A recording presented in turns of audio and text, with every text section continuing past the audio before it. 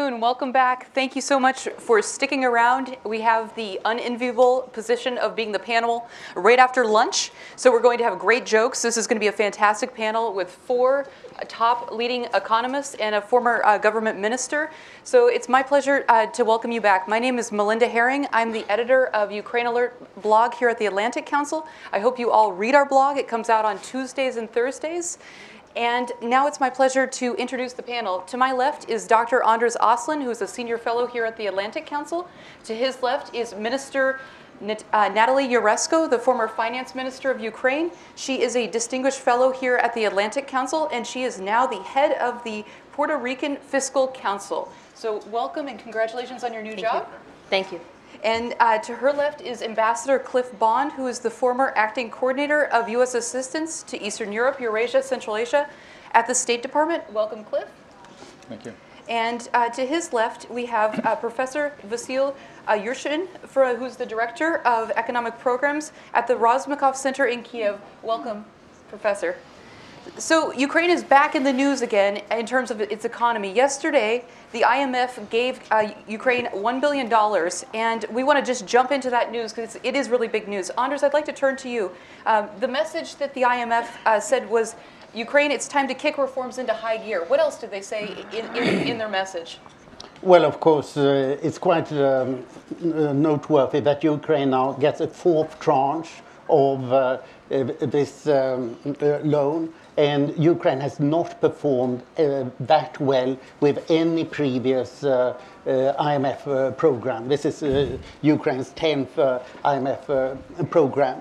In this latest agreement, Ukraine fulfilled, admittedly, only 5 out of 14 structural conditions.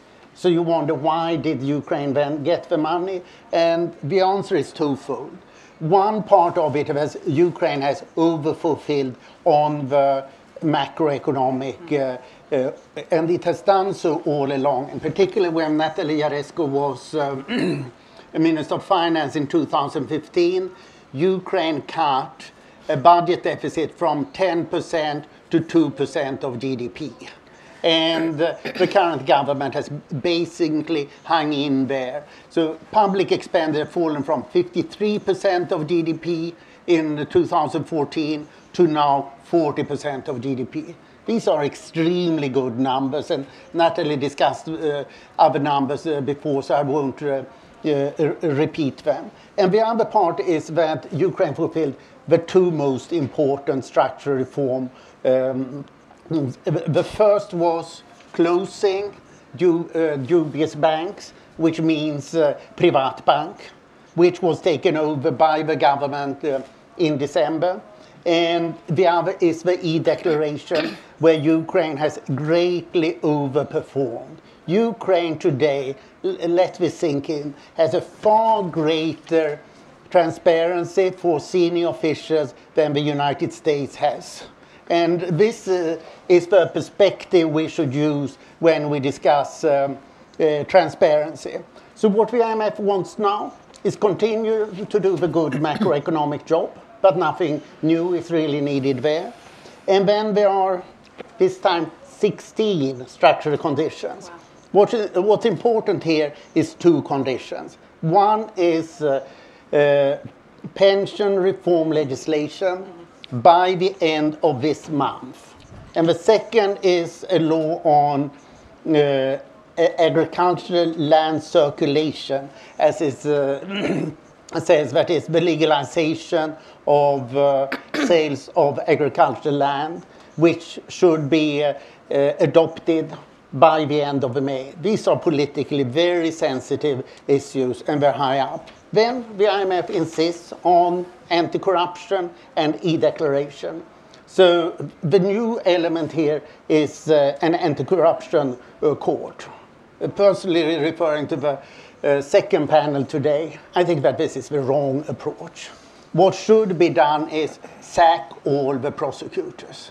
If you are serious about judicial reform, you sack all the judges and all the prosecutors. 8,000 judges, 18,000 prosecutors. That's what East Germany, Estonia, and Georgia did. And the problem here is, to a considerable extent, the West that does not push that. Instead, they push the system of anti-corruption institutions, which are small and work beside the rest of the system. I don't believe in it. The model right now is Romania. And even if they made some headway, why start with the second best when you can go for the best, as we have seen in East Germany, Estonia, and Georgia?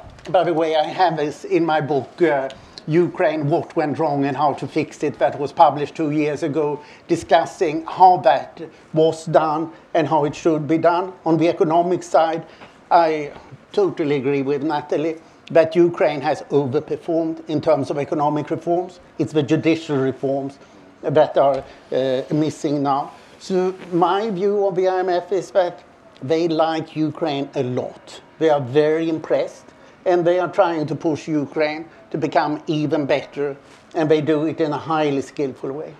Very good. Thank you, Anders. I'd like to turn to Vasyl now. And you mentioned land reform, and this is a big one of the big keys that the IMF has highlighted, many economists have highlighted. I've read that if done correctly, allowing the sale of private farmland could really turbocharge the Ukrainian economy. It could potentially bring in $8 billion in the first stage of reform. Professor, I'd like to know, is $8 billion an accurate figure, and why can't Parliament pass the necessary legislation? As I understand it, it was attempted last October for the 8th time, and it failed again. Can you tell us a little bit more about that and why these attempts keep failing? Дякую. Звичайно, це одна з ключових реформ, яку виставляє Міжнародний валютний фонд. Проте, наразі, мені здається, ситуація не настільки проста. Тобто мова не може йти лише про окремі кошти. Я нагадаю, що мова йде не про приватну власність, а про зараз в Україні існує приватна власність на землю, але існує мораторій на вільний продаж землі. І якраз вперше цей мораторій був запроваджений у 2001 році. Він з року в рік продовжується. Останній термін продовження мораторію на продаж землі – це початок 2018 року. Далі, звичайно, ситуація може розвиватись різними сценаріями. І тут два напрями.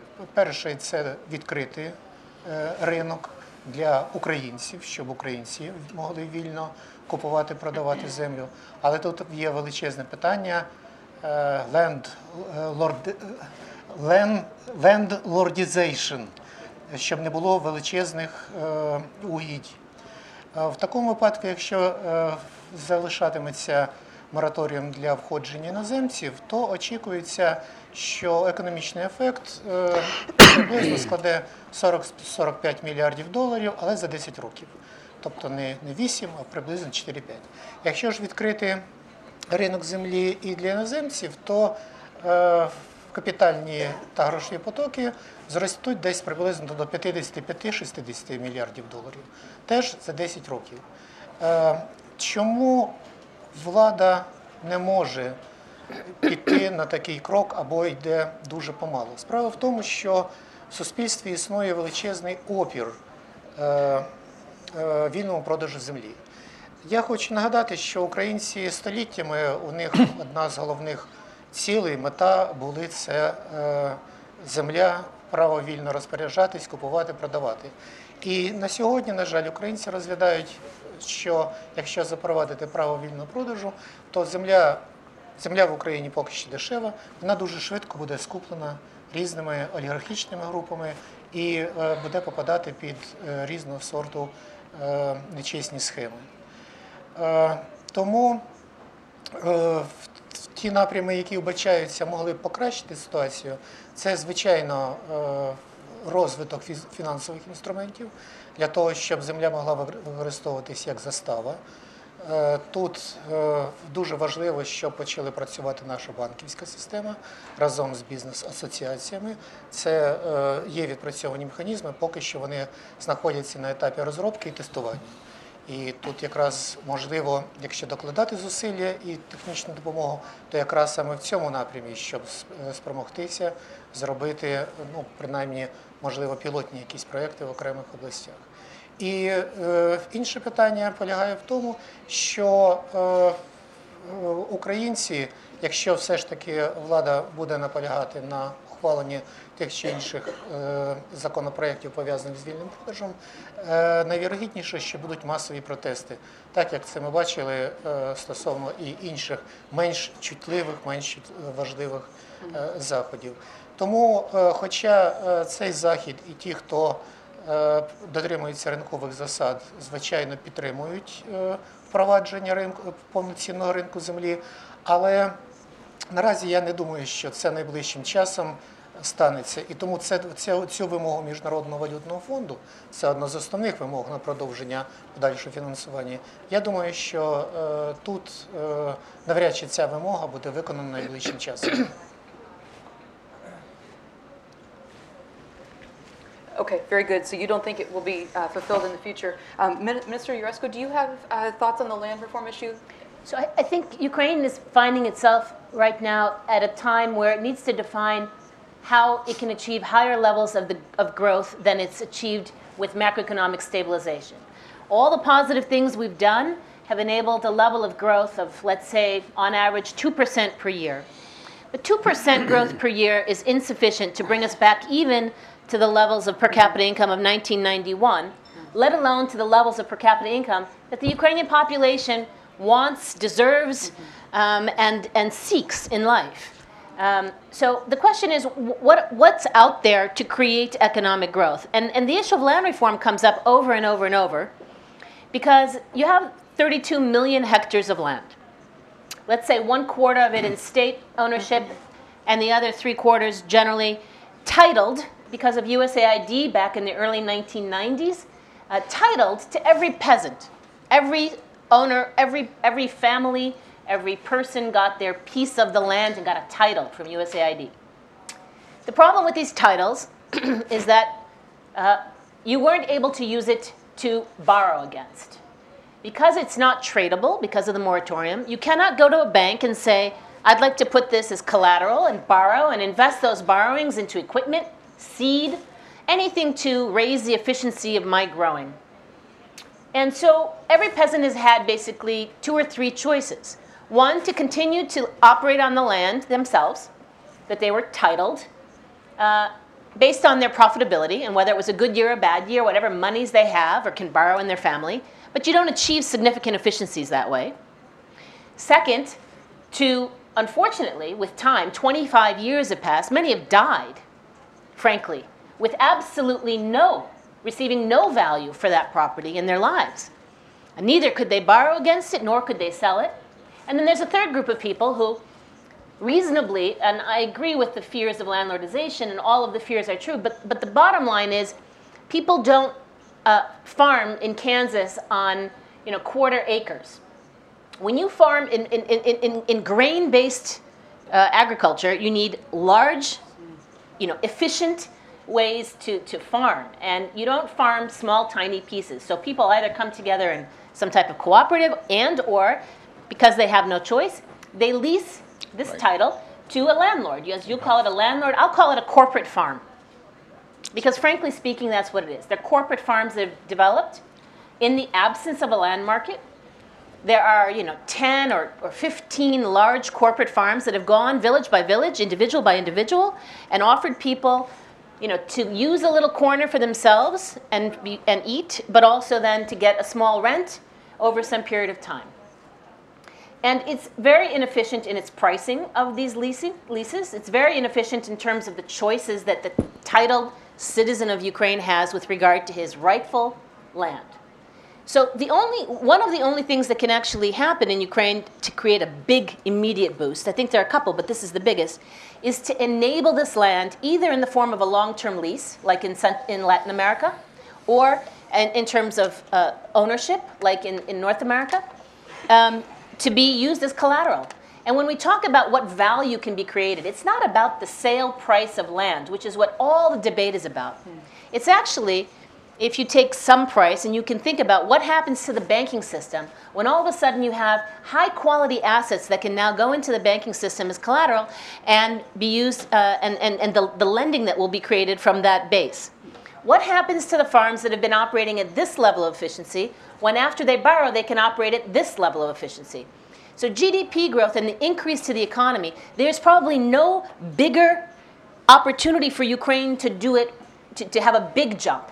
We can continue to grow at a quarter or a half or even a percent of GDP a year. But if you want to jump into 6 to 8%, you need something bigger. My argument would be that land reform is one of them. Again, whether you do long-term leases or whether you do sale of title, what you need is a mortgageable document. You need to be able to provide financing. And that creates value not just for those farms. All the seed companies, all the herbicide companies, all the equipment manufacturers, the elevator manufacturers in Ukraine, I'm not talking about imports, all of them benefit from extra income and financing being available to invest in agriculture, let alone then post that agricultural processing. I'll just finish. After land reform, I think the second thing to do would be to just absolutely complete, and I agree with one of my colleagues on the earlier panel, complete privatization. Just finish it. The pricing of these assets does not get better year after year. The reason being the way they're being utilized today. And in the end, the market, even in Ukraine, has shown that when an asset is privatized, however it's privatized, if it's not being used efficiently, profitably, typically the owner who, even if he privatizes it for almost nothing, typically he sells it to someone else. Because it takes management time and other resources, and he'd rather focus on there where he can make profit. Finishing privatization would put assets into the economy that are not being run efficiently today, but it has a secondary effect, which is convincing foreign investors that they no longer have to be competing with the state. So although I recognize and understand that there are strategic assets that will never be privatized, and they're on a separate list, those that can, including all those that are illiquid today, thousands illiquid, that are the source of corruption potentially, but more importantly, they're not fair competitors with the private sector. And the simple story in Ukraine of continuing a privatization process over 25 years is negative to foreign investors. They just can't figure out which way Ukraine really wants to go. So I think the second thing I would argue is finish the privatization. Just finish it. Whatever can be, whatever's not strategic, privatize it. And then the third thing I would say, and we've made steps in this direction, certainly, but full decentralization. I think the only thing that businesses are going to be able to see in an everyday world is lesser bureaucracy, less regulation, less documentation. And so those three things, if I had to choose to give a boost, like an engine of boost to this GDP growth, so we can get out of the 2% and into something much higher, these are the kinds of things that I would suggest are next. Good, thank you. Could I add? Go ahead, Gula. I went out to Ukraine in 2014, just after Maidan. I was there to coordinate our assistance as it increased over the course of a year and a half. I couldn't figure out initially why such an obviously rich country was performing so poorly economically. I came to the conclusion that it was because the basic factors of production, the markets for the factors of production, that's land, labor, capital, entrepreneurship, were not functioning. Ukraine was not functioning as a market economy. There was no market in agricultural land, and the commercial land market was very difficult to operate in. The labor market was very rigid, based on a Soviet-era law. The banking system wasn't working. Now, because of the work of the Deposit Guarantee Fund and the work of the National Bank Governor, they're cleaning up the banking system so that it can function as an intermediary between savings and capital investment. And the opportunities for real entrepreneurship, the sort of entrepreneurship in small and medium-sized enterprises, that was the reason for the success of the Polish transition, wasn't possible because of overregulation, because of private state-owned enterprises that crowded out any private sector activity. So there were a whole set of markets that had to be freed up, and that's what the reform process has been largely about in Ukraine. That's why you're beginning to see some growth, because those markets are beginning to work again. Cliff, if I can ask you, what do you think are the greatest remaining needs that you see at present? Well, I agree on land reform. I'd make another point, though. The reforms that Ukraine has accomplished have, in many cases, two things in common. One, they were conditions the IMF and the other IFIs placed on the country for financing. And secondly, they were areas in which the international community, the United States in particular, provided significant technical assistance to help the government implement those reforms. I mentioned the bank cleanup and resolution of banks. We had a team from our Treasury Department that works in the Deposit Guarantee Fund, working very closely with the National Bank and the fund to resolve more than 80 banks, and worked on the privatization of the Privatbank. But to do that, we need a commitment of assistance resources to Ukraine. We had that from Congress in 2015 and 2016. We got substantial resources. Technical assistance, that's what my former office worked on. Ukraine certainly needs humanitarian and security assistance as well. But in the technical assistance area, we were providing about $200 million a year. With that level of commitment, we were able to expand our assistance to work on decentralization, work in the energy sector, in a whole host of areas, police reform, helping to stand up these anti-corruption institutions. 2017, the assistance picture is a lot less clear. We're working on a continuing resolution, which, if filled, would mean we'd continue to have about $200 million to devote to that. It's not at all clear that we will, and this administration has signaled clearly that it intends to sharply cut the assistance we'll be providing in this region. That's going to mean retrenchment. Some of the programs are already doing. It's going to mean it's going to be very difficult to expand into new areas. One of the things we did when we got a supplemental assistance budget from Congress last December is we looked at 2 or 3 areas. We'll start working in the area of cybersecurity to help the Ukrainians combat the threat that cybersecurity poses. We're going to do more work in the police and state border guard service to advance the reforms that have started there. And we're going to help the government and strategically communicate its message on reform and what it's doing to the east and south of the country. But we need that commitment of resources. And as I say, in 2018, it's not at all clear that we're going to get it. But if we did get it, if Congress, because the administration proposes and Congress disposes, if they made the commitment of resources and we had the political commitment to work in Ukraine, these are some of the areas that I think we could usefully work with the Ukrainians on. I'd start with the Prosecutor General's office. I totally agree with Anders that it would be preferable to clean that out. We've seen no evidence and no commitment to changing the way that organization operates. In the absence of that political commitment, people have proposed setting up this anti-corruption court, which would create an alternate channel with the other anti-corruption institutions for prosecuting corruption, which has not happened up to date, not in a significant way.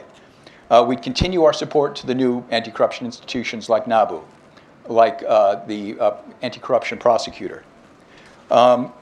We'd reform customs if we could. The state,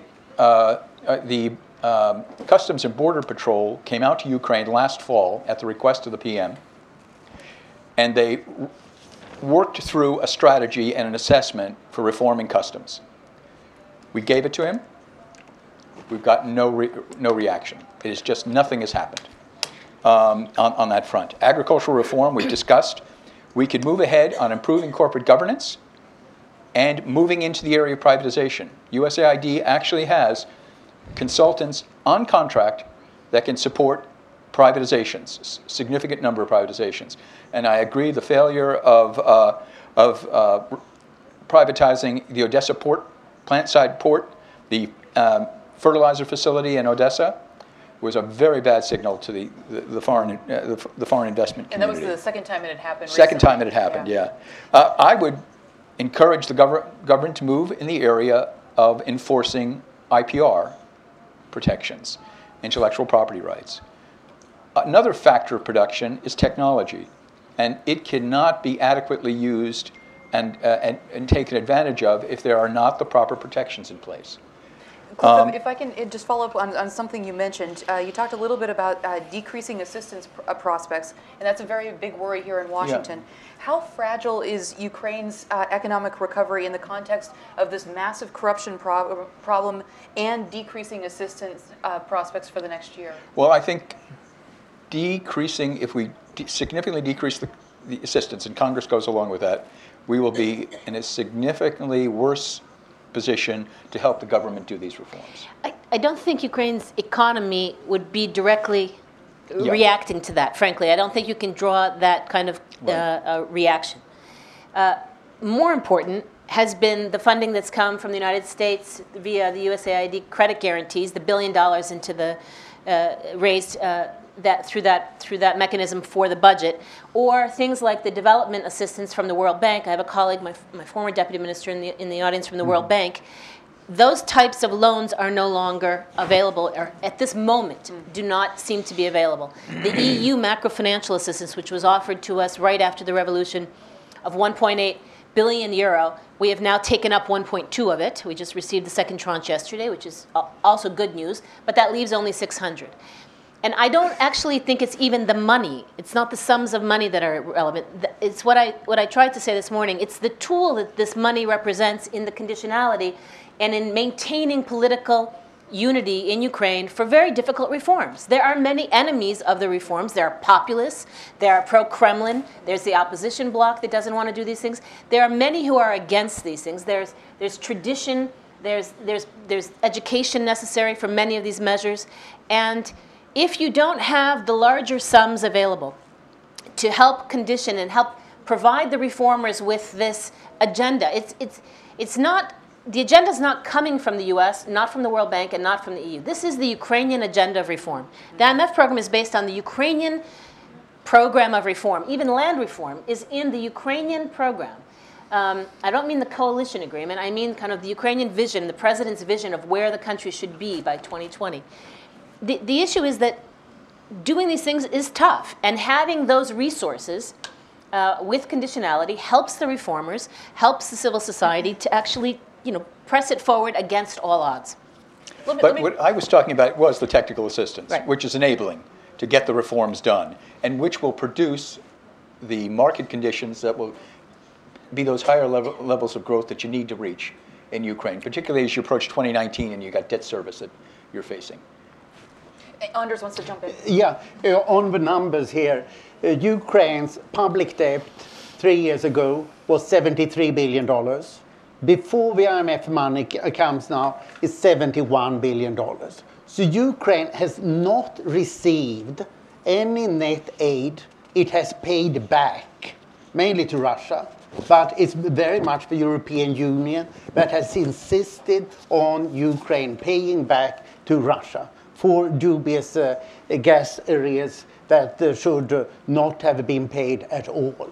The total EU credit financing, that is real money for Ukraine, but on credit, 2.8 billion euro. The US... 1.8. No, you had one before you came in. And then... It counts. It counts. And then 3 billion from the US in loan guarantees. The IMF has provided $8.8 billion. So that's real money. That's most of the reserves that have increased comes from that. But as Natalie rightly points out, there's nothing more on the table. The World Bank has managed to pay out, we discussed it last, it's $700 million and $2.1 billion committed, but it's not getting out of the door. And that is not only Ukraine's fault. So there's far too little money on the table. What Natalie and I have discussed before, it should be $5 billion a year in investment credit for the next 5 years. Think of this, $25 billion for 5 years. This is just normal money. And then how do you justify that? Well, for example, Ukraine used to get $6 to $8 billion in foreign direct investment. Now it gets zero. Why? Because of a war. American companies do not invest in a country that is at war. And that's how Ukraine is being perceived. So the decline in GDP in Ukraine can be completely explained by Russian aggression, which is an additional reason why Ukraine should be given support. So GDP has fallen in 2 years by 17%. Why? 7% directly production that has not taken place in Donbass. 3/4 of Ukraine's exports to Russia have disappeared because of Russian trade sanctions. And then we have no foreign direct investment because Russian aggression has scared away foreign investors. Should the West do nothing in face of this?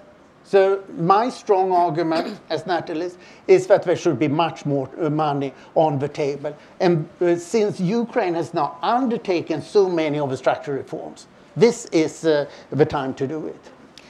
I wanted to go to that point. Last time you were here, Minister Grigosko, you gave a big and bold speech and called for a $25 billion program over 5 years, and it was conditioned. Did you get any traction on that idea?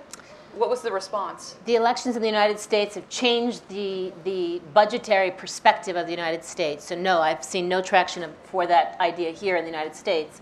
I've actually seen no traction for it in the EU either. And I think I'm greatly disappointed. Again, what I've tried to do with that proposal was to say, put the funds not into the government, not into the budget. Let the government learn to live with small deficits. Let them become more efficient in their tax collection and more efficient in their expenditures. Don't subsidize the budget. The central bank reserves are reasonable, and the path to continued reasonableness is already in the IMF program. There's no reason for additional monies to be allocated for the central bank in Ukraine at this time. However, there are entire sectors of the economy which the government will not be able to finance in the near future. Education, medicine. We have so many needs in the roads area that you can't even imagine what the press looks like in Ukraine with regard to roads. It's worse than Chicago. And in terms of construction, pothole size, corruption? In terms of all of it. Okay, just to be clear. In terms of all those things. And these are the areas where this type of investment infrastructure type of lending, conditional to the structural reforms that need to continue, would be extraordinarily valuable, because the way I presented it is the Ukrainian population has lived through very difficult reforms, very painful reforms, but they haven't been able to see yet the benefits that come from completing this reform process. And while the Ukrainian population deserves to see the benefits that come from it, the political unity to continue the reforms, to get to the end of the process, starts to dissipate. It dissipates because, 1, 2% growth isn't that bad. It's stable.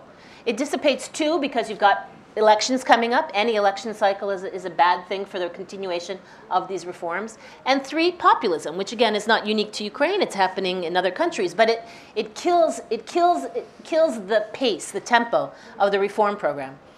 And unfortunately, when the Ukrainian population is suffering as it does, it's very easy for populists to take advantage of that. So my idea was to put $25 billion, $5 billion per year, into the parts of the economy that the population of Ukraine will feel the benefit. They will see the benefit every day when they get up. It's also, of course, things that benefit business. A better education system is a better educated workforce. Better roads is easier and less expensive transport of your products and services. So it's not like it's not going to benefit business. It does. But the bottom line is these areas will not receive appropriate budgetary financing from a budget that we continue to have to manage very, very carefully to very, very small deficits. We will not be able to just start spending massively on education, health, or roads. And so to get massive spending in these areas, the idea was that the capitals, the international institutions, would come up with a new approach to put in a minimum of $5 billion per year for 5 years, conditional to those structural reforms, but in those areas that would bring the Ukrainian people's hearts and minds to the other side of the reform process and to be supporters. Unfortunately, I don't think that accords with what is a very tight current assistance environment. I don't think that's realistic. I think what Ukraine needs to do is focus on foreign direct investment through land reform, through privatization, through doing what needs to be done in terms of deregulation and improving the business environment. I mean, Ukraine has done a lot. It's moved up on the ease of doing business index from the World Bank from place 116 to 80, but a lot more needs to be done. How quickly did it do that? In the last few years. But with all due respect, that foreign direct investment will be very, very gradual at this point, with the exception, as I agree with you, on the land reform, which could make a big bump. I don't even think that they have to be one or the other. I think both could happen, frankly. And I think if we want to secure Ukraine, all the security discussions we had this morning, if it is in the U.S. and in the Western world's interest to have a stable, safe, prosperous, competitive market economy and democracy, because of what it means not just to Ukrainians, but to the world and to the Northeast, then I think dragging this reform process out over the next 10 to 20 years just is not a solution. The other problem you have when you talk about lump sums of money like that is you're still facing a very corrupt environment with questions about how that money will be used or not used and be stolen. That needs to be addressed. No question. Yeah, Cliff, what we are talking about here is $1 billion from EBRD, European Bank for Reconstruction and Development, a year. The World Bank has already $2.1 billion committed. They can easily provide $1 billion a year. The International Financial Corporation can do the same. The European Investment Bank can do more. So here you have 4 institutions that can provide $5 billion a year. If they just get the focus, this is what we should do, and then we can get all of these anti-corruption reforms that we want done. I'm seriously worried not only that the balance will tip in favor of populism and against reform, that is what usually happens, but that Ukrainians will be disappointed with the West. You said you would provide us with assistance. Instead, you provide us with conditions which seem to make life worse. And you don't even help us very properly with providing military support against military aggression against our country. And then they will say, what is this? I think that's a really important point, Anders, and you've spent your life studying these transitions in the former Soviet Union. When you look at the various transitions, how large is that window for reform? Is it usually 2 years, 5 years? How long are people willing to put up with the pain until they actually see some benefit? Well, of course, the big example here is Russia, that until 98, 99 was positive, or 98 was positive on the West. And after the financial crash of 98 and Putin, the war in Yugoslavia in 99 and Putin coming to power in 2000, then it was finished. So there it lasted for 7-8 years, but you can say that the last years were a sheer waste. The effective reform period is normally 2 years, not more, and now we are on the 3rd year after Maidan. This is a critical period. Absolutely. This is when we really need a new Western impetus for more force. Absolutely. I can't agree with you or Minister Yurevsko more. When I go to Kiev and talk to people about the beautiful reforms, they look me in the eye and they laugh in my face and say, what are you talking about? So let's talk a little bit about yesterday. The government just put out a new action plan, and it's a 3-year action plan, and it says exactly what you have all said. Groisman said the plan is for people to feel the changes, and they've prioritized 5 areas: privatization, healthcare, education, land and pension reform. Would anyone care to comment on that new plan? Is it realistic? Is it something we should be paying attention to? One particular NGO, Reanimation Package of Reform, said it's great that they're actually putting together 3-year goals rather than 1-year goals. What are your thoughts on this? Well, I'm quite cynical about plans in general. I mean, I think there are plans and plans and plans and plans. We have 5-year, we have 10-year, we have 1 year, we have 6 months.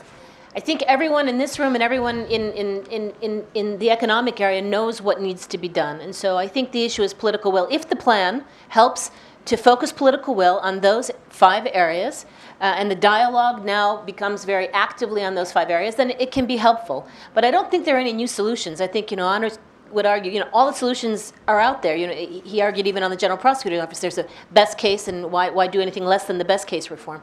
I don't think we need to put new instructions on building the bicycle. So my focus would be, it's great if it helps push the dialogue in those 5 areas. I don't disagree with those 5 areas per se, but governments tend to have shorter lives than 3 years in Ukraine. I'm just saying. I mean, it's a fact. One. It's a fact. It's not we had an incredible 16 months, but the fact is almost no one's going to last 3 years. So a 3-year plan is, again, a good visual, and it's good to know what the priorities are, but I don't think that it serves any greater purpose than kind of focusing the dialogue. Also, I have to say, I experienced, I was in Moscow when the failed transition happened in '98, but I did spend time in Eastern Europe in '89 in what was then Czechoslovakia, and watched Poland and some of the other East Europeans reform. And some of the elements are missing, and what made that a success. There was a unity of concept among the members of the government and the president. There was the identification of a key reformer. It was usually the finance minister, double-hatted as deputy prime minister, who was supported by both the PM and the president to push ahead on reforms. And there was an ability to strategically communicate why these reforms were necessary, that there would be a delay in producing a benefit for the public, but that it would come at the end of the day. And I'm thinking of people like Balcerowicz and Klaus and Ivan Miklos, who carried out the reforms in Slovakia and who's an advisor to the Ministry of Economy. Different time, different setup in terms of governmental structure, but you need that focus and you need that political support on the individual who's going to be charged with carrying out those reforms. The situation politically seems to be much more diffuse in Kyiv.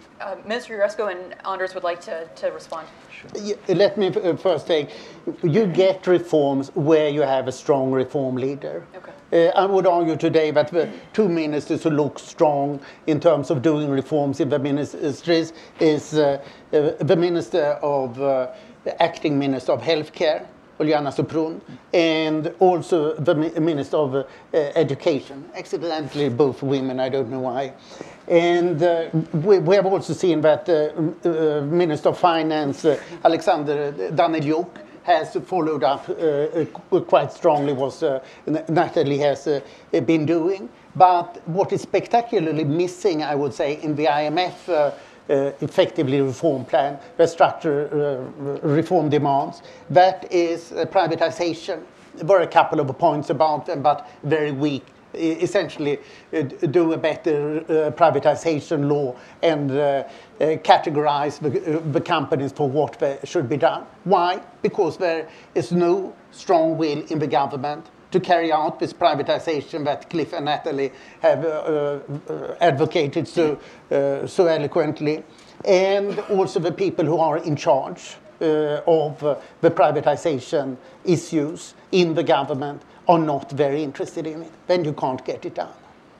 So I'll just add that we had that when I entered into government, into the second Prime Minister Yatsenyuk government. I think we had unity between the president and the prime minister, and you had a series of ministers leading the reform charge, not one, not a minister of finance and not a deputy prime minister, but there were a series of people. And while that unity lasted between Prime Minister Yatsenyuk and the president, things got done. We were able to get over 300 votes on critical issues, for example, on the debt restructuring in a parliament where, that unity is not always visible. And I think even to this day, when they work together, the prime minister and the president, you can see that kind of unity.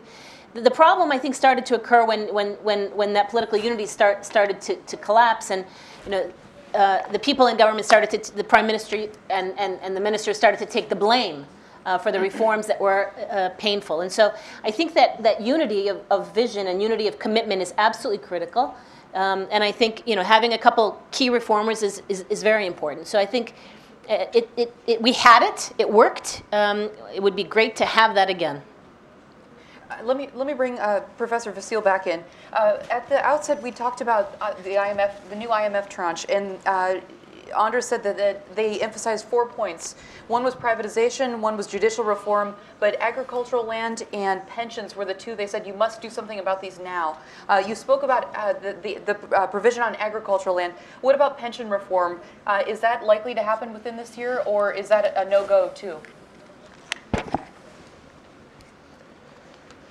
Пенсійна реформа має кращі, звичайно, перспективи, ніж земельна реформа. Справа в тому, що фактично певні зміни вже відбуваються. Відбувається зміна виходу на пенсію, відбувається врівноваження пенсійного віку як для чоловіків, так і для жінок. Є деякі напрацювання в сфері нарахування на пенсійних внесків і, відповідно, чином пенсії. Це, тут треба сказати, що хоч помало, але справа йде.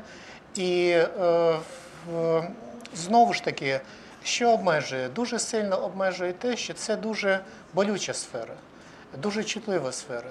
І у випадку, якщо мова заходить, ну, скажімо, продовження стажу, робочого стажу для жінок, то одразу виникає питання, чому нинішні жінки повинні довше працювати, ніж попередні. Яким чином забезпечити робочі місця? Україна не надто багата в робочими місцями. Це означає, що якщо продовжити вихід на пенсію, то одразу потрібно говорити про робочі місця. Так само потрібно говорити про рівень пенсії, тому що, на жаль, от у нас з початку цього року мінімальні зарплати підвищили вдвічі, а мінімальні пенсії залишили на тому ж рівні. Тобто виникла величезна різниця, яка, звичайно, повинна бути покрита, але це не сприяє якраз розумінню і сприйняттю населенням пенсійної реформи. Тому що вважається, що знов це реформа, яка придумана для того, щоб акумулювати певні кошти в бюджеті, не виплативши тим, кому потрібно. Тобто тут потрібно дуже, знову ж таки, як і в багатьох інших питаннях, дуже чітка демонстрація інструментів, механізмів. Зараз фактично в Україні працює лише одна солідарна система, тому що інші можливості вони вкрай обмежені, в тому числі обмежені внаслідок низького рівня забезпечення збережень. У нас, знову ж таки, якщо говорити про збереження, є пенсійні фонди, приватні, але це мізер, а в основному кошти акумулювалися на депозитах. Але після того, як полетіло 80 банків, вважається, що це очищення. Але разом з цим очищенням дуже багато людей втратили свої заощадження, дуже багато бізнесів втратили свої кошти. Тому, на жаль, у людей залишається враження, що ті зміни, які відбуваються, вони, ну, скажімо так, вони не надто добре продумані, і питання захисту, соціального захисту, це зараз, можливо, найболючіше питання, тому що воно не може відкластися. І в цьому контексті, хоча просування є, хоча є певні обмеження, але чекати швидких змін тут дуже важко. Це має відбутись в цьому році, найпізніше в наступному, тому що всередині наступного року Україна вже почне передвиборчі кампанії. Вибори у 2019-му, але кампанії почнуться влітку 2018-го, коли буде підготовка до бюджету на 2019 рік. Це вже буде серцевина протистоянь. Тобто Україна сьогодні має рік-півтора для того, щоб провести зміни. І ми, звичайно, сподіваємося, що хоч дуже помалу, але ці зміни будуть. Звичайно, якщо буде допомога, про яку добре говорили, це допоможе. Дякую. Thank you. Go ahead, Anderson. Social security taxes in Ukraine, in the US, is 5% of GDP. In Ukraine, it's 11% of GDP. In the European Union, 9% of GDP. Why? Because 1/3 of the grown-up population are pensioners. That is, middle-aged people are often pensioners. That is, they are being subsidized by the young people so that they can continue working but live better, so that the young people cannot afford to have children. This is what we're really discussing. The retirement age for women in Ukraine is 57, for men 60. It should go up as soon as possible to 65. Admittedly, you probably do it only by half a year. This is now being done for women, but nothing so far for men. And there have been attempts in Parliament to stop even this. And previously, there were lots of early pensions and then special pensions for particularly rewarded Soviet citizens like heroes of the Soviet Union. Natalie managed to get rid of most of that. And she claimed that there was not as much of it as I argued. But it was something that was completely socially unacceptable. And then you need to get proper incentives so that people can save for pensions. Poland has stood out as one of the most successful countries, and part of it has been that they, if I remember rightly, in '98, did a big pension reform, which meant that Poland has now the largest stock exchange in a large part of Europe, thanks to pension savings. It doesn't happen immediately, but you get incentives right, you get something to build, you get capital investment coming. Ukraine needs to start on this road.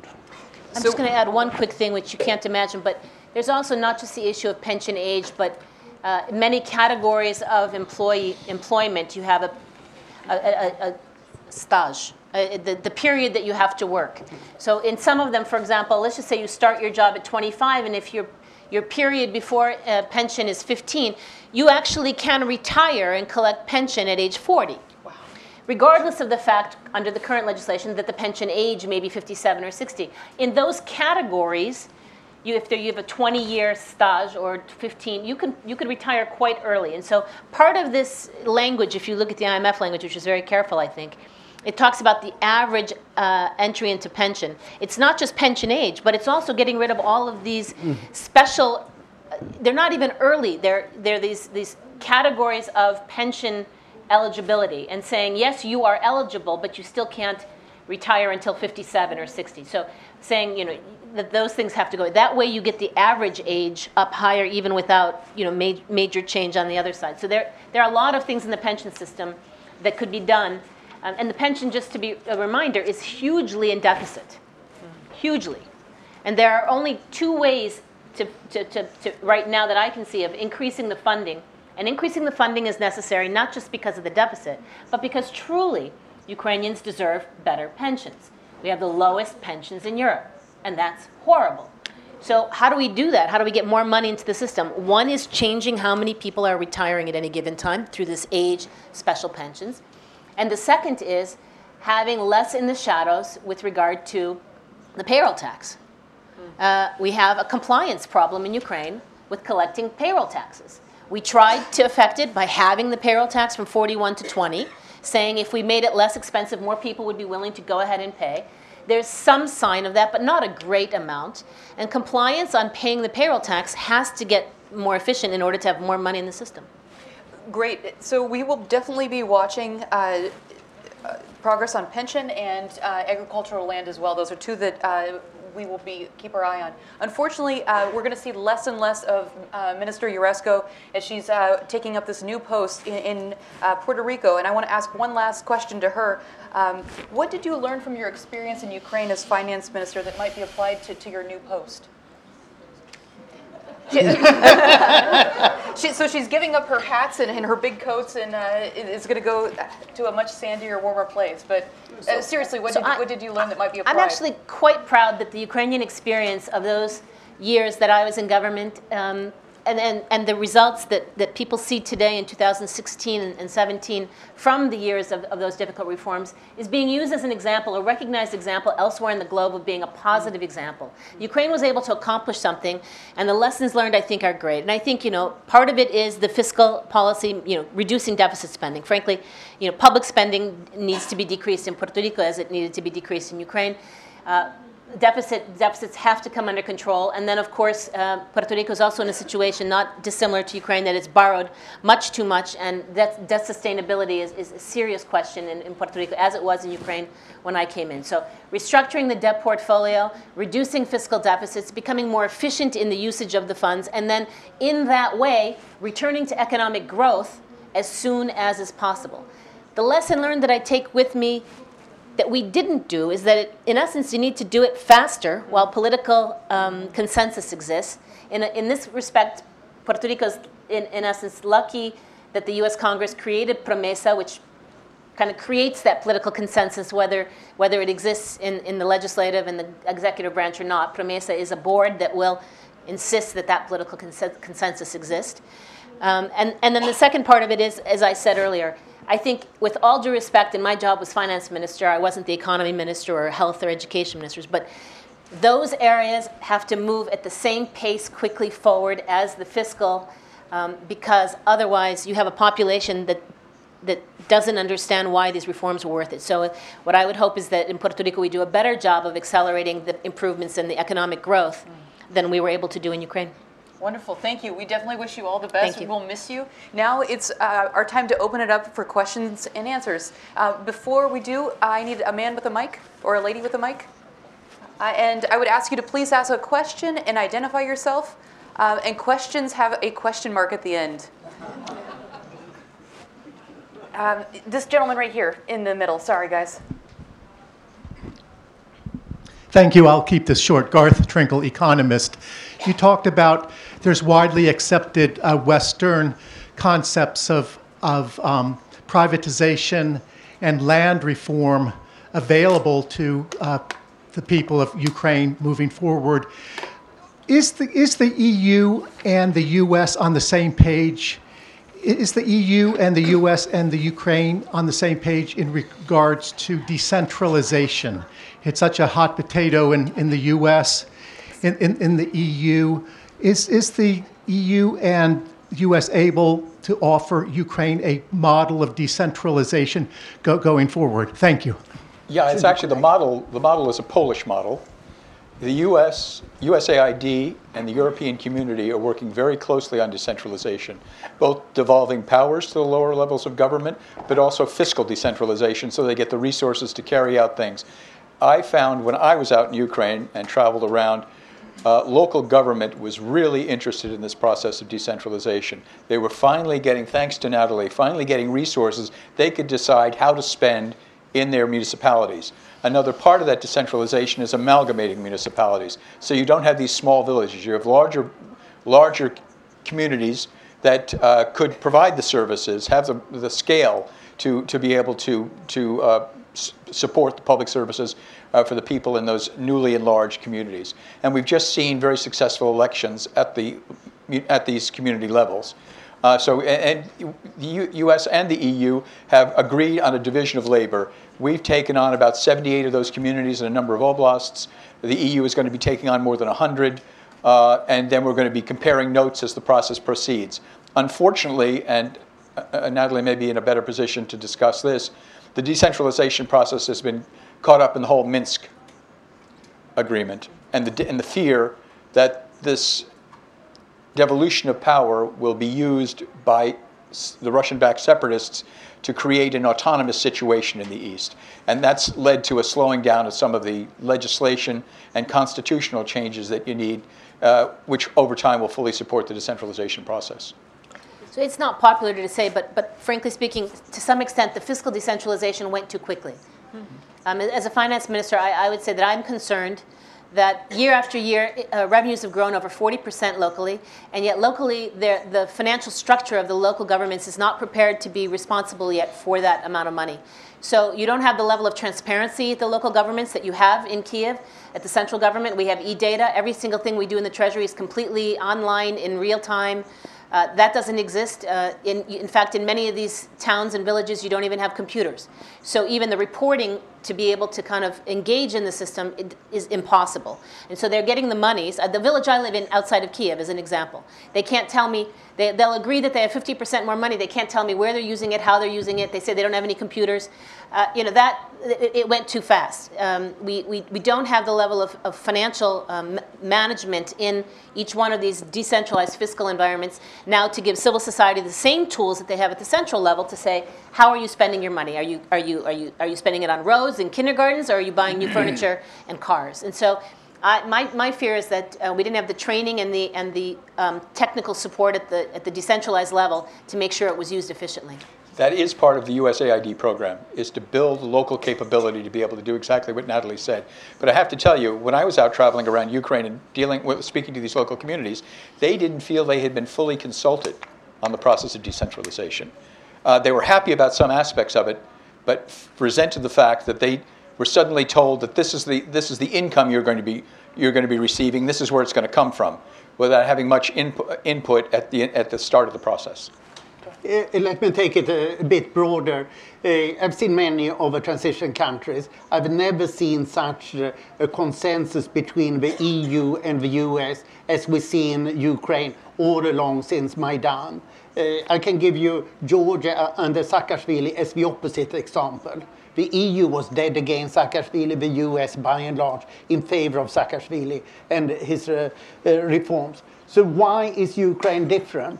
I think that the main thing is that there is great transparency in Ukraine. You can know everything you want to know, and that's very uncommon.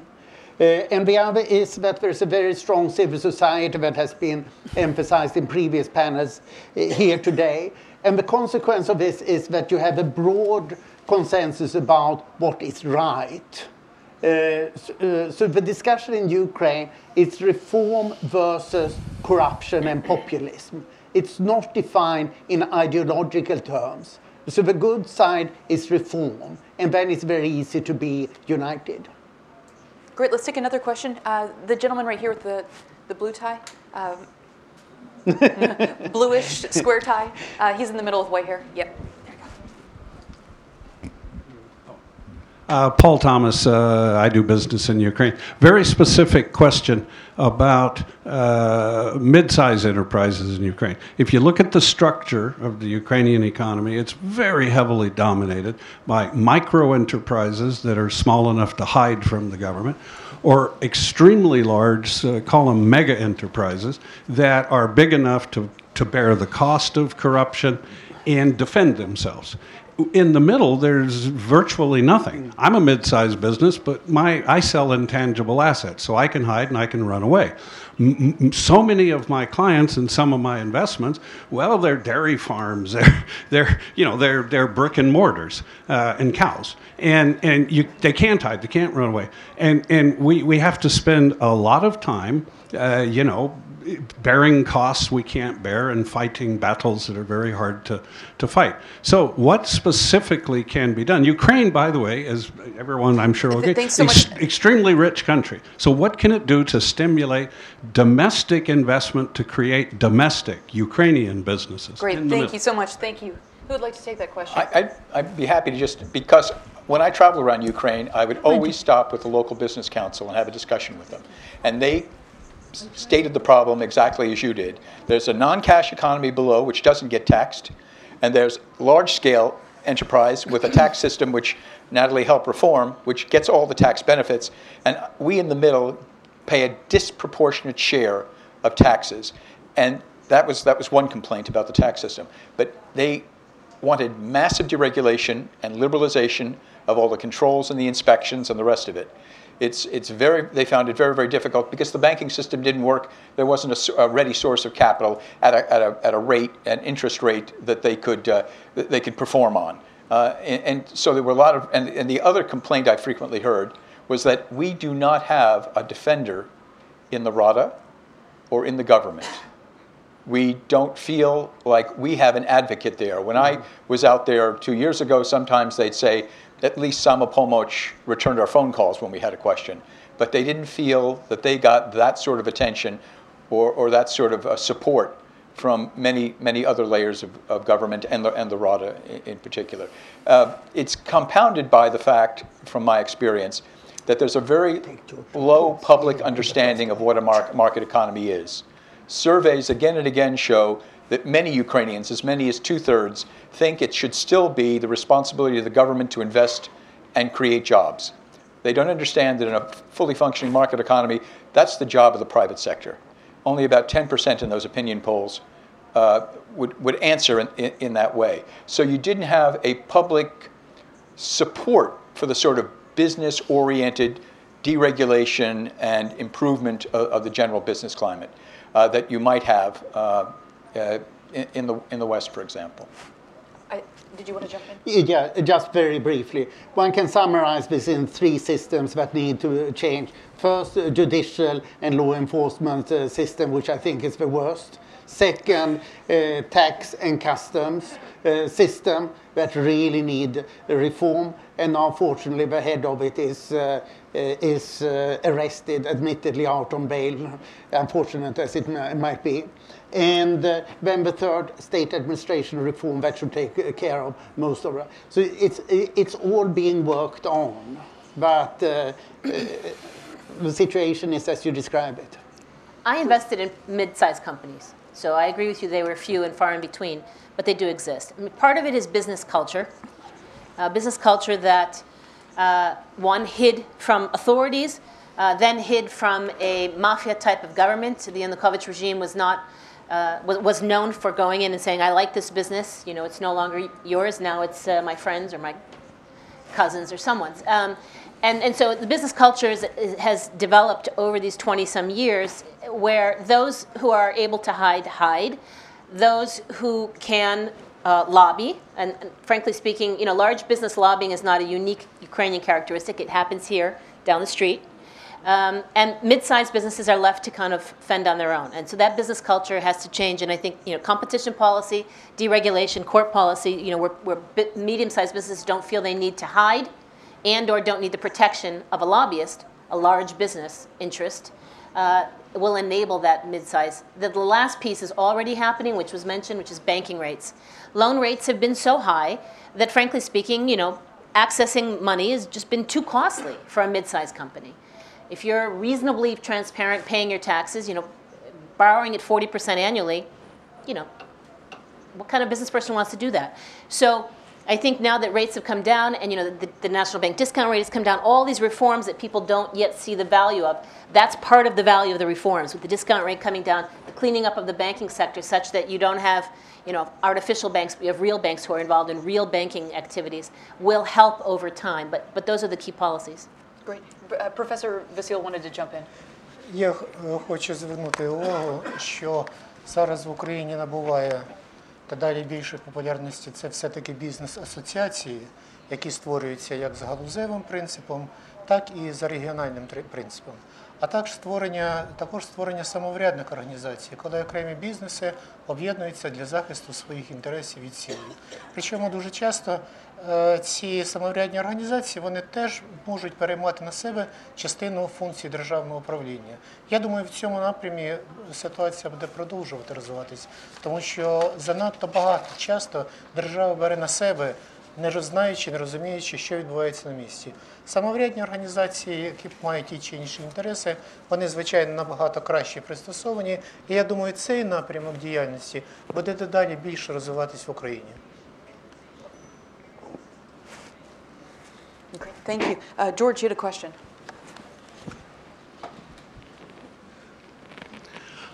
George Chabivsky, board member at Atlantic Council. I understand the compelling economic arguments for making land a commodity and sellable, easily, freely transferable. I understand the economic arguments. But my question is, have the experts who are dealing with this issue and advocating this issue, whether it be Western institutions, USAID, World Bank, others, and the consultants who are dealing with it, have they taken into account the potentially adverse sociological, cultural, and national identity consequences, potentially adverse consequences in those respects from this so-called land reform? And if they've taken that into account, how do they see those tendencies being managed and driven into a direction with positive results? I think people say that, you know, this freeing up the sale of land will obviously put money into the hands of the landowners, but that money is going to be spent very quickly on wash machines, other consumables and whatnot, and the population will become thoroughly impoverished, now without land, and forced to migrate away from the villages, causing the demise of the village and creating a new inflow of urban proletariat. Wow. George. So, what do the experts say about this? You know, I would argue that that is the line that those that are against privatization use to say that this is really. So I don't agree. I don't agree. I mean, I think that if you go to the villages now, they're emptying out now, not because you have access to finance, but because the young people have no jobs, because there's one quote unquote landlord, or I'll call it corporate farm, and they have nowhere to go, nowhere to be employed. So it's not, financing is not going to force people out of the villages. Frankly speaking, no economic activity is forcing people out of the villages. So I think it's just the opposite, number one. You'd have a whole series of small businesses that would arise in a village if you had, you know, farms that were functioning and able to borrow. You know, the argument that everyone's going to borrow money and use it for washing machines and not for their business, Ukraine's been through that cycle of, you know, consumer finance and then disaster. You know, real expensive loans for telephones and other things. I'm not sure that's going to be what it creates. And even if it does, I think it's going to be a minor after effect. I think, you know, I think the benefits that come from this just outweigh massively those arguments you make. And I don't see that financing is going to create that problem. I think, you know, Russia has a market of land. Again, you can do it as wholesale sale, or you can do it as long-term leases if you're afraid of the foreign element. And you can eliminate foreigners in the first X number of years if you feel strongly. I do not, but let's just say Ukrainians do because of their history. There are ways to deal with all those things. I think more and more you're finally seeing young civil society groups coming out and arguing the benefits outweigh those detriments. George, it strikes me this argument was used in Sweden before the land reform of 1827. I don't think that anybody wants to go back. Yeah. Well, we've seen what happened when the sale of enterprises through the stock sales. You know, people sold them very dirt cheap, got a little bit of money, spent the money, and that was the end of their stake in the Ukrainian economy. Same thing's going to happen with agriculture. I'm not saying that financing is a bad thing, but I'm saying that I think a responsible approach should take into account the sociological and other implications of this process. I don't disagree, but the question is whether it's better to stay where you are. If you let me finish, then I think the responsible approach is to take a look at those consequences and have parallel programs to deal with those. While you're implementing land reform, you've also got other programs in parallel to deal with the potentially adverse consequences. Then I think that's a responsible approach. But just to have a big land dump and say you're on your own, I think that's not populist. I don't think it's the right way to go. Irrespective of what they did in Sweden in 1826, I have no idea. Anders, you'll tell me about what they did there.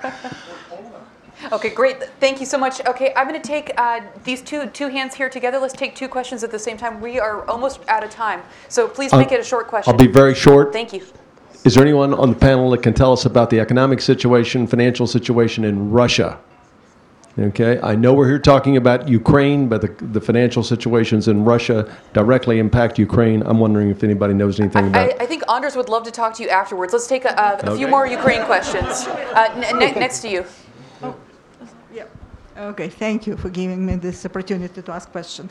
So the first, I would like to follow on that comment first. Just a question, you don't please. have, okay, I understand, but let me tell some things what I want to say. First of all, about the agricultural reform. Probably you have to look back not to the Sweden or Poland. You just look at the Ukrainian history and the period of collectivization and what consequences it has. I will not comment further on this question. Speaking about the pension, you mentioned that some people have the groups that have pensions at 40 years. It's ballerines, and I know personally people who get pension and open business using these pension funds. Speaking again about the agriculture, you know what? You have to live long enough in Ukraine to understand what land means for Ukrainians. It's their land. It helped them survive during the perestroika, during the other, I don't want to mention other times. What's your question? Recently. Please, what's the your question? question is, do you understand the sociological consequences of the proposals that you offer? Thank and you. again, We've answered that one question. more Thank question. you. No, one thank more. you. Thank you. So thank you. One more. when you speak about the reforms and the pace of the reforms, it's like, sorry for drawing this analogy, but it's like making renovation in your kitchen when your living room is on fire.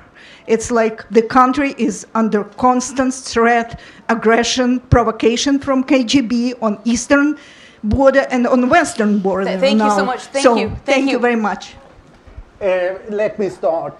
Ukraine's GDP per capita today is $2,000. And you are asking for sociological studies, what should be done. There are 7 million people in Ukraine who are of working age, who are not in the registered labor force. There are probably 6 million Ukrainians who are working outside of Ukraine. We don't have the numbers because Ukraine is a poor country, and what we are arguing for is to get an engine to build the country up. And that's the whole discussion. I did not hear you having any relationship to that. Okay, let's take some more questions. Let's see. This lady right here with the red scarf or the red shirt up in the front. Red. I'm just going to very quickly answer the Russian question since you're walking out. The Russian economy has become, post-war, less and less important to the growth of the Ukrainian economy. The trade restrictions, the transit restrictions, the transport restrictions have all forced Ukrainian businesses, sooner rather than later, to learn to seek out other markets. Now, that doesn't mean that a Russian market wouldn't be of value at some point when there was peace. But today, the fact of the matter is, the Russian economy slowing has not had the detrimental effect on the Ukrainian economy that it would have had 10, 15 years ago because, these things have been put in place. And so Ukraine has seriously turned, and 2/3 of its trade, if I remember correctly, is now with the EU. Our trade with Russia was gas. We don't buy gas. Armaments. We don't do a lot of that anymore. And then there's all these interference in between. So the Russian economy today is not as important to the Ukrainian economy. It could be a boon someday if the countries are at peace and the markets reopen. But today, I don't think it's as relevant as it used to be.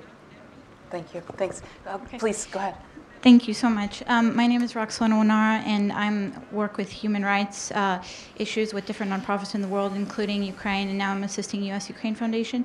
My question is regarding the hardships, the economic hardships and the salaries that ordinary citizens face every day that we've been discussing, how little they earn, which has caused massive immigration from Ukraine to different countries. So my question is, what is going on right now within the Ukrainian government or other spheres of influence that are addressing these concerns? Because many of these people I've personally even have talked to that live in Italy, for example, or other countries, they wish to come back to Ukraine, but they don't have a way to survive. So they just take menial jobs just to survive because it's very difficult for them. So what has been done, or if it hasn't been done, what would you propose be implemented as far as strategies and reforms to address these concerns? Thanks. That's a great question. And the IMF I think it's everything that we've been talking about today. I mean, look, the first thing you need to do is, somebody said, when your house is on fire, is put the fire out. So the government of Prime Minister Yatsenyuk put the fire out. The currency was fluctuating from 20 to 40 in a day. We didn't have enough money to buy gas in our central bank reserves. We didn't have enough money in the budget when I became minister to pay the wages that were outstanding. None of those are problems today. None of those are problems after that government, after these couple of years. The currency is relatively stable. The central bank reserves, we have sufficient money to import what we need to import. And the budget's finances are such that no one is in arrears. Not coal miners, not nurses, not doctors. Their salaries aren't high, but they're being paid on time. So the fire was put out. That's the first question, because it goes back to what you said. The second thing is everything we've been talking about. People want jobs. People want a reasonable working salary, and they want to believe that they can create a better life for their children than what they had. It's the same no matter where you go. It's what my parents, when they emigrated to the United States, thought, and it's what every Ukrainian citizen wants. It's what every resident of Puerto Rico wants. The things we've been talking about are what we think are tools to create economic growth.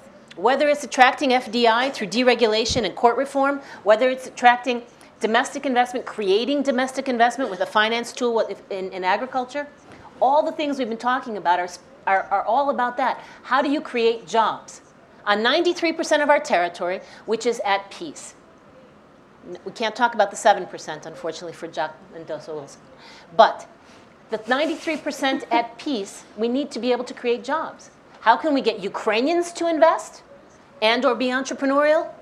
How can we create foreigners to invest? And in what? Ukraine has such an amazing array of things to invest in. It's creating the environment in which to do it.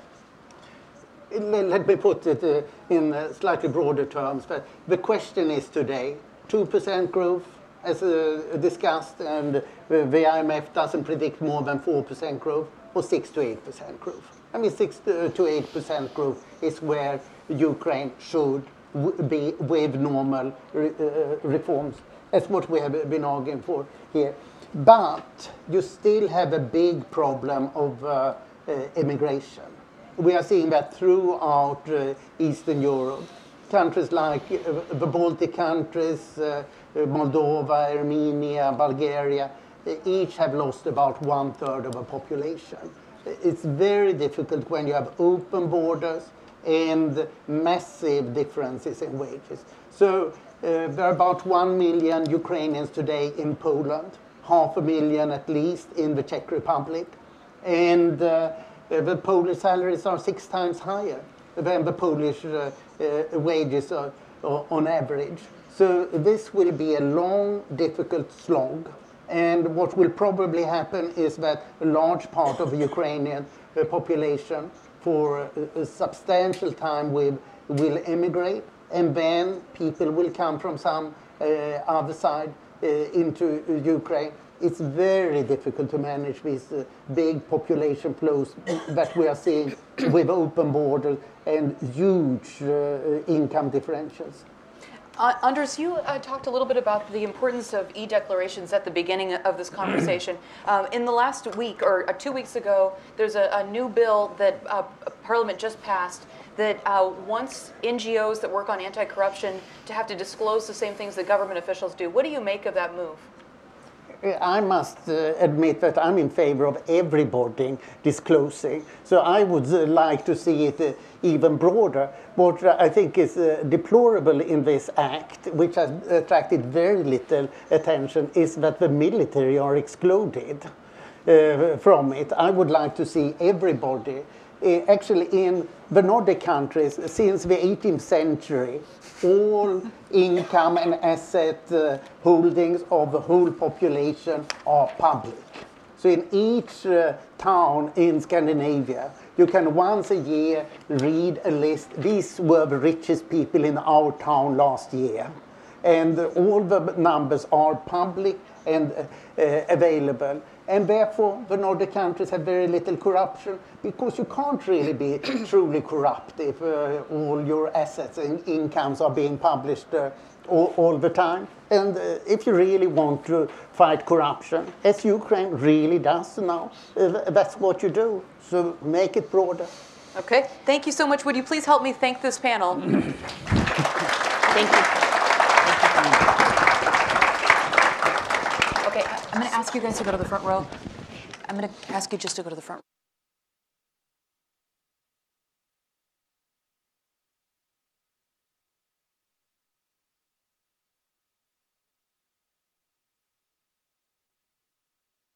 One minute.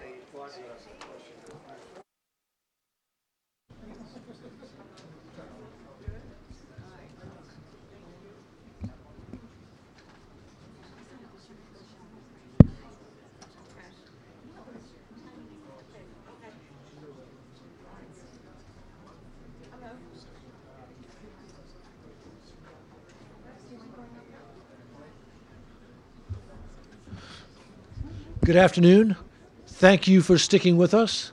I'm John Herbst again, the director of the Eurasia Center here at the Atlantic Council.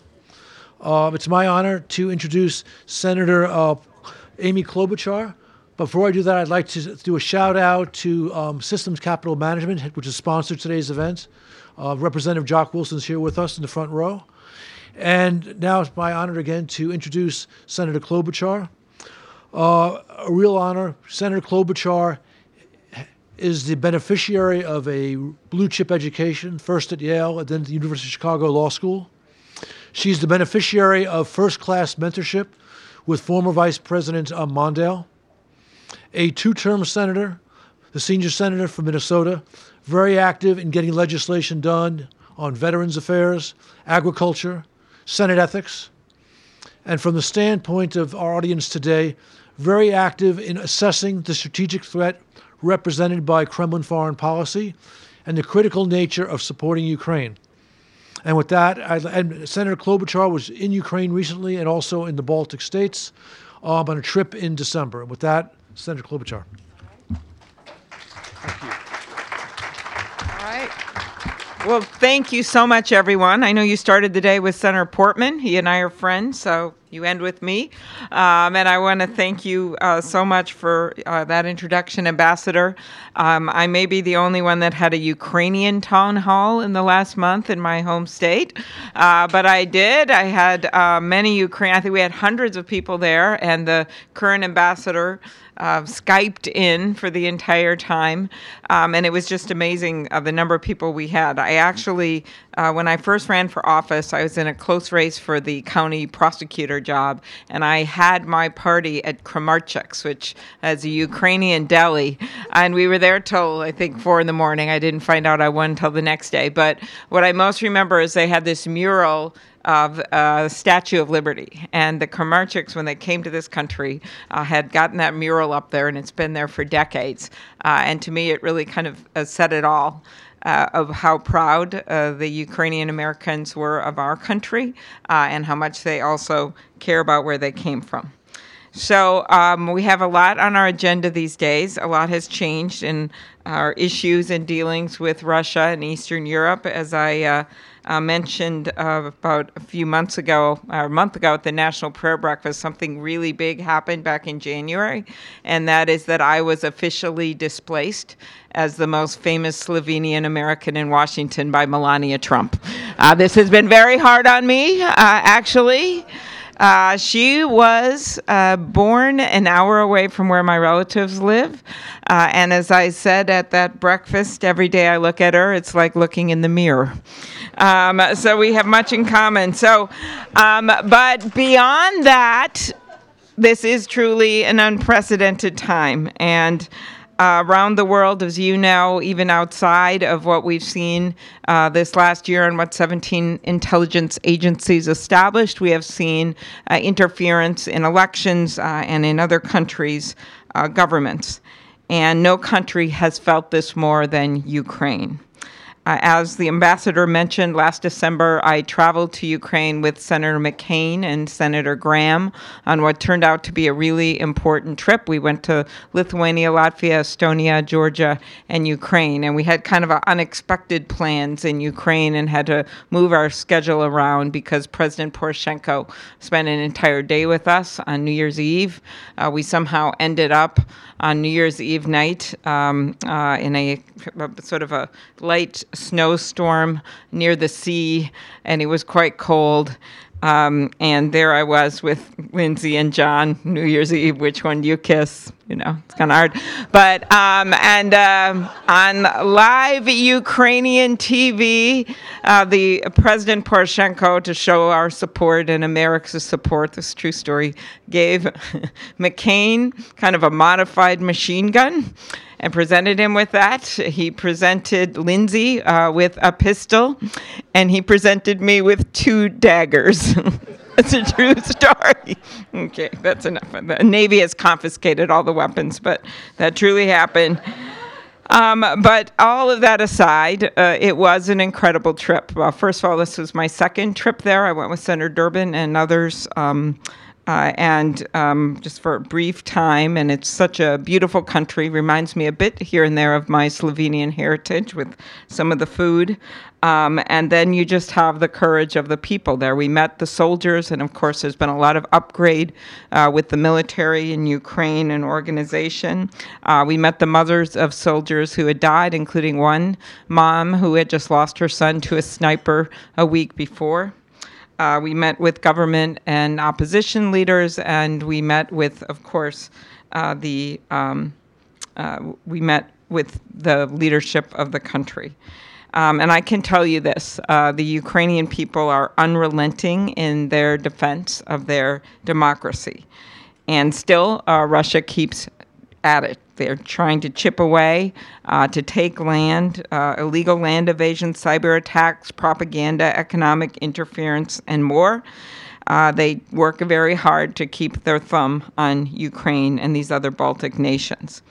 But what I heard when we were there is that Ukraine and Baltic nations do not want to rely on Russia. They want so badly to keep their hard-fought independence, and they want so badly to keep their friendship with America, which is why every stop that we went to, they would have one podium for the president or prime minister and one podium for the three of us, because they were not shying away, as some nations do that I visited around the world, of their friendship with America. They were proud, and they wanted to put it out there right out front. And I think we shouldn't forget this as we look at who our allies are and who will stand with us. So where do we go from here? I know you've spent a day on this, but first, as I think was the subject of your last panel, the Ukrainian economy. We stayed when we were there near a department store next to the Maidan that proudly sold clothes exclusively made by Ukrainian designers. It's the kind of entrepreneurship that we're seeing all over the country, an economy that, despite all their own issues, as you know, and I'm sure you've discussed, with corruption that's still there, despite the Russian interference, an economy that grew by 2.3% last year. And this week, the World Bank released data showing that fixed investment rebounded by 20% in 2016. Given what they're facing, that they're at war on one front, illegal annexation, energy supply cut off, constantly being attacked over 6,000 times, in just the last year or so, with cyber attacks, 10,000 people lost. I think that shows the strength of a people and the strength of allies that have been willing to do business with Ukraine. So what should we do from here? Well, I think we need to help our Eastern European allies diversify their economies, especially their energy sectors and their export markets. When we were in Georgia, there was so much interest there, and they've been starting, of course, to do more business with China, including China buying their wine, which they, of course, had to have us try when we were there in Georgia. But there's a lot of other countries that are starting to get involved in the Baltics and with Georgia and Ukraine. And I think that many countries in the region rely on Russian oil and natural gas to keep the lights on. Russia abuses this energy dependence by engaging in economic blackmail and price gouging. Last year was the first since declaring independence that Ukraine did not buy natural gas directly from Russia. But with the good comes the bag. And in order to cut off Ukraine's energy transportation sector, Russia is building a multi-billion-dollar pipeline under the Baltic Sea. So this is a boon for oil executives in Russia, but it's an economic disaster for Ukraine because 10% of their annual budget comes from pipeline transport fees. So Ukraine and Eastern European countries have Russia interfering in their economies, and now as the process for Brexit is underway, they are even more wary of their economic futures.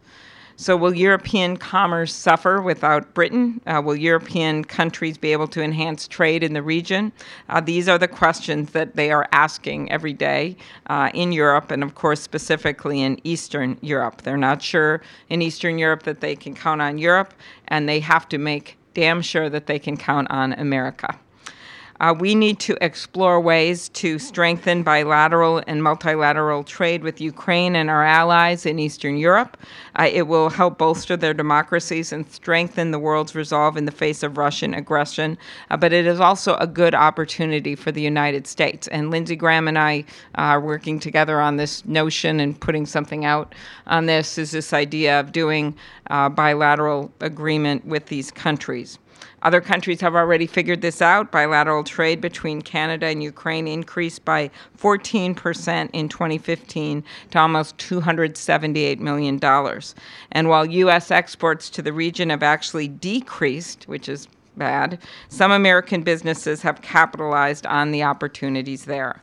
Cargill, which is a Minnetonka, Minnesota-based company, biggest private company, little advertising there, has invested millions of dollars in Ukraine. And with Cargill's investment, Ukraine will be able to double its grain output by 2020. Minnesota exports more than $50 million in goods to Ukraine each year. That's the basis of a trade relationship that I think we need to build on. And Ukrainians that I met in Kyiv want to do the same thing. So it's simple. If we strengthen the economic ties with Ukraine, it will boost both our economies and create jobs in both our countries.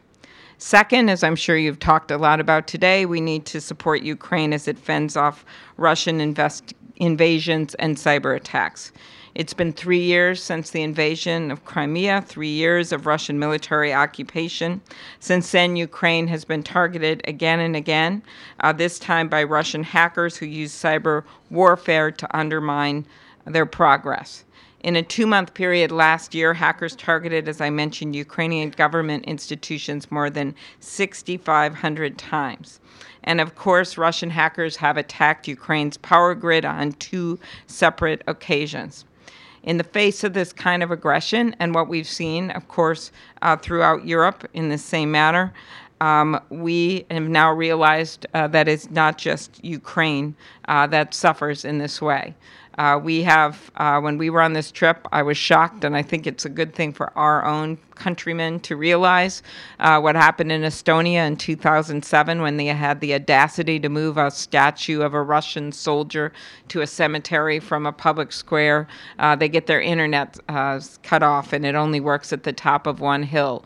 Or when we were in Lithuania and learned about how they invited members of the Ukrainian parliament from Crimea who were in exile in Kyiv, when they invite them to Lithuania for the 25th celebration, the 25th year of their independence, they get hacked into members of the Lithuanian parliament. These things are happening all the time. You know that. But I'm not sure that people in, rural Minnesota knew that when they got $200 million worth of fake news bouncing off on their screens. And probably one of the more interesting stories I like to tell at home, because I think sometimes this gets so political and hard for people to understand because it just looks like a back and forth. But about the fake news was something the Norwegian, we like Norwegians in Minnesota, so that's a good way to begin any discussion.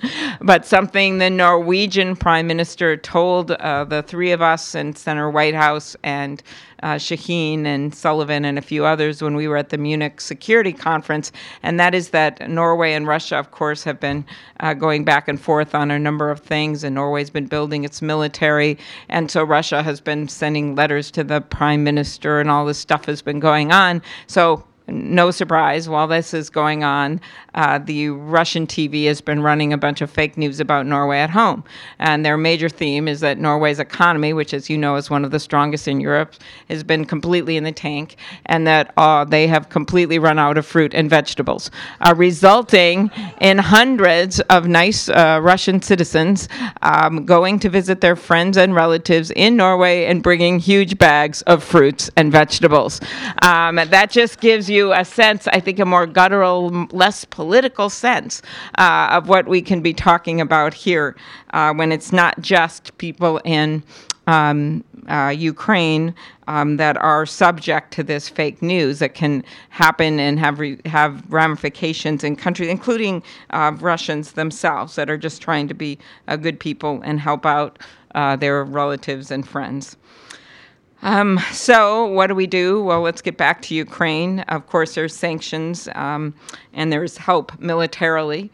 I voted in the Senate last year to provide military forces in Ukraine with $350 million in security assistance and intelligence support, including funding for vital defensive weapons.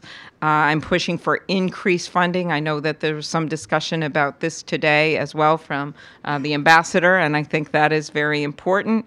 I've also joined a bipartisan group of my colleagues to introduce the Countering Russian Hostilities Act, in addition to refusing refusing to recognize Russian control over Crimea.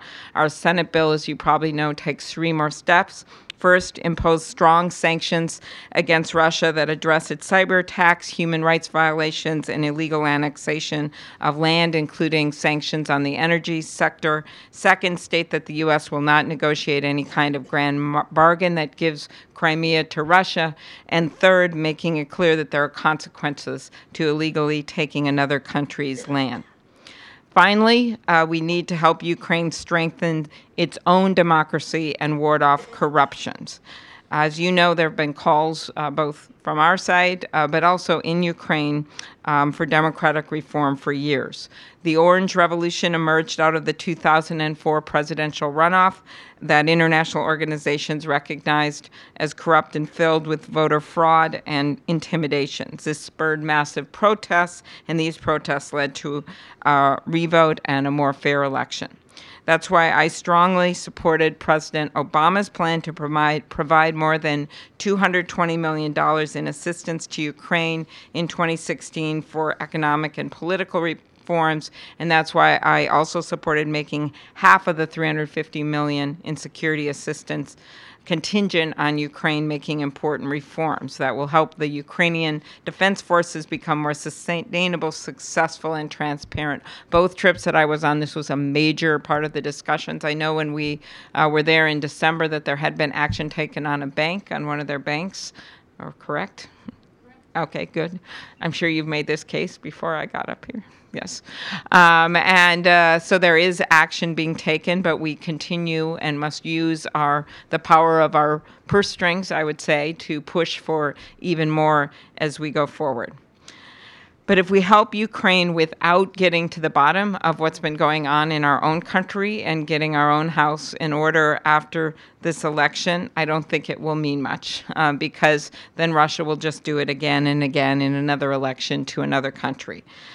During our visit, as I mentioned, we heard about many intrusions into other countries' cyber systems. And that's why when I got back, I stood with Senator Adam Schiff and Representative Adam Schiff, Representative Elijah Cummings, and Senator Ben Cardin to call for an independent commission. Now, this doesn't at all supplant the good work that Senator Burr and Senator Warner are now doing. I'm not going to talk about the House investigation right now. I'm just trying to be focused. My own turf. But the Senate investigation, which I think is real and has bipartisan support on that committee, I think that is very important. That continues, but that doesn't mean that you can't supplement it by at the same time having an independent commission. And that could have a different mission. That mission could be a lot more focused. Of course, that's experts appointed on how we can prevent this from happening in the future. Because I just don't think we're going to quite get that out of the Intelligence Committee because they're focusing on getting all the facts of what happened. Advantages of the independent commission, supplementing it is one, you can perhaps make things more public, and especially if it follows later, you wouldn't have to wait for the whole intelligence investigation to be done, but you could make more things public, and then of course you put out a blueprint for change. Think about what the 9/11 Commission did, and people say, well, this wasn't 9/11. I'm thinking, yeah, but this was 17 U.S. intelligence agencies saying that a foreign power directly against what our founding fathers wanted, which was no foreign influence on our elections, that this foreign power tried to influence our elections. That is a really big deal. Not to use Joe Biden's adjective that goes with that, but this is a big deal. And so I think there is a reason to have an independent commission so that then they can put out a blueprint of ideas and things that we should do, that Congress should do, that administrations should do going forward, whether it's state election equipment to get it upgraded, whether it is what campaigns do, whether it is how we interact with our intelligence agencies when things like this happen in the middle of a campaign. There's a lot of good recommendations that could be made that we can then act on. And so I think this really does cry out for that independent commission, and I do not see it as an either or between my good friend Mark Warner's work along with Senator Burr's and the work that an independent commission should do. Because in the end, while your focus is on Ukraine today, I think you know this isn't just about one country. And it isn't even just about our own country and what just happened in the past year. This is really an assault on democracies all over the world. And when you it's not that hard to connect these dots and see what happened with Ukraine, or what we're seeing what happened with fruits and vegetables in Norway, and what we see what happened when Georgia gets invaded and Estonia's internet gets cut off and America's election basically gets hacked into. That's a big deal. So I want to thank you for the work you've done, and there's many people in this room who've given us advice. Lindsay Kerr, who does my work in this area and was brave enough to be on that trip and tell me I couldn't keep the daggers, is someone that you can trust and talk to with any ideas that you have. So be sure and call our office, and thank you very much, and thank you for doing this today. Thanks.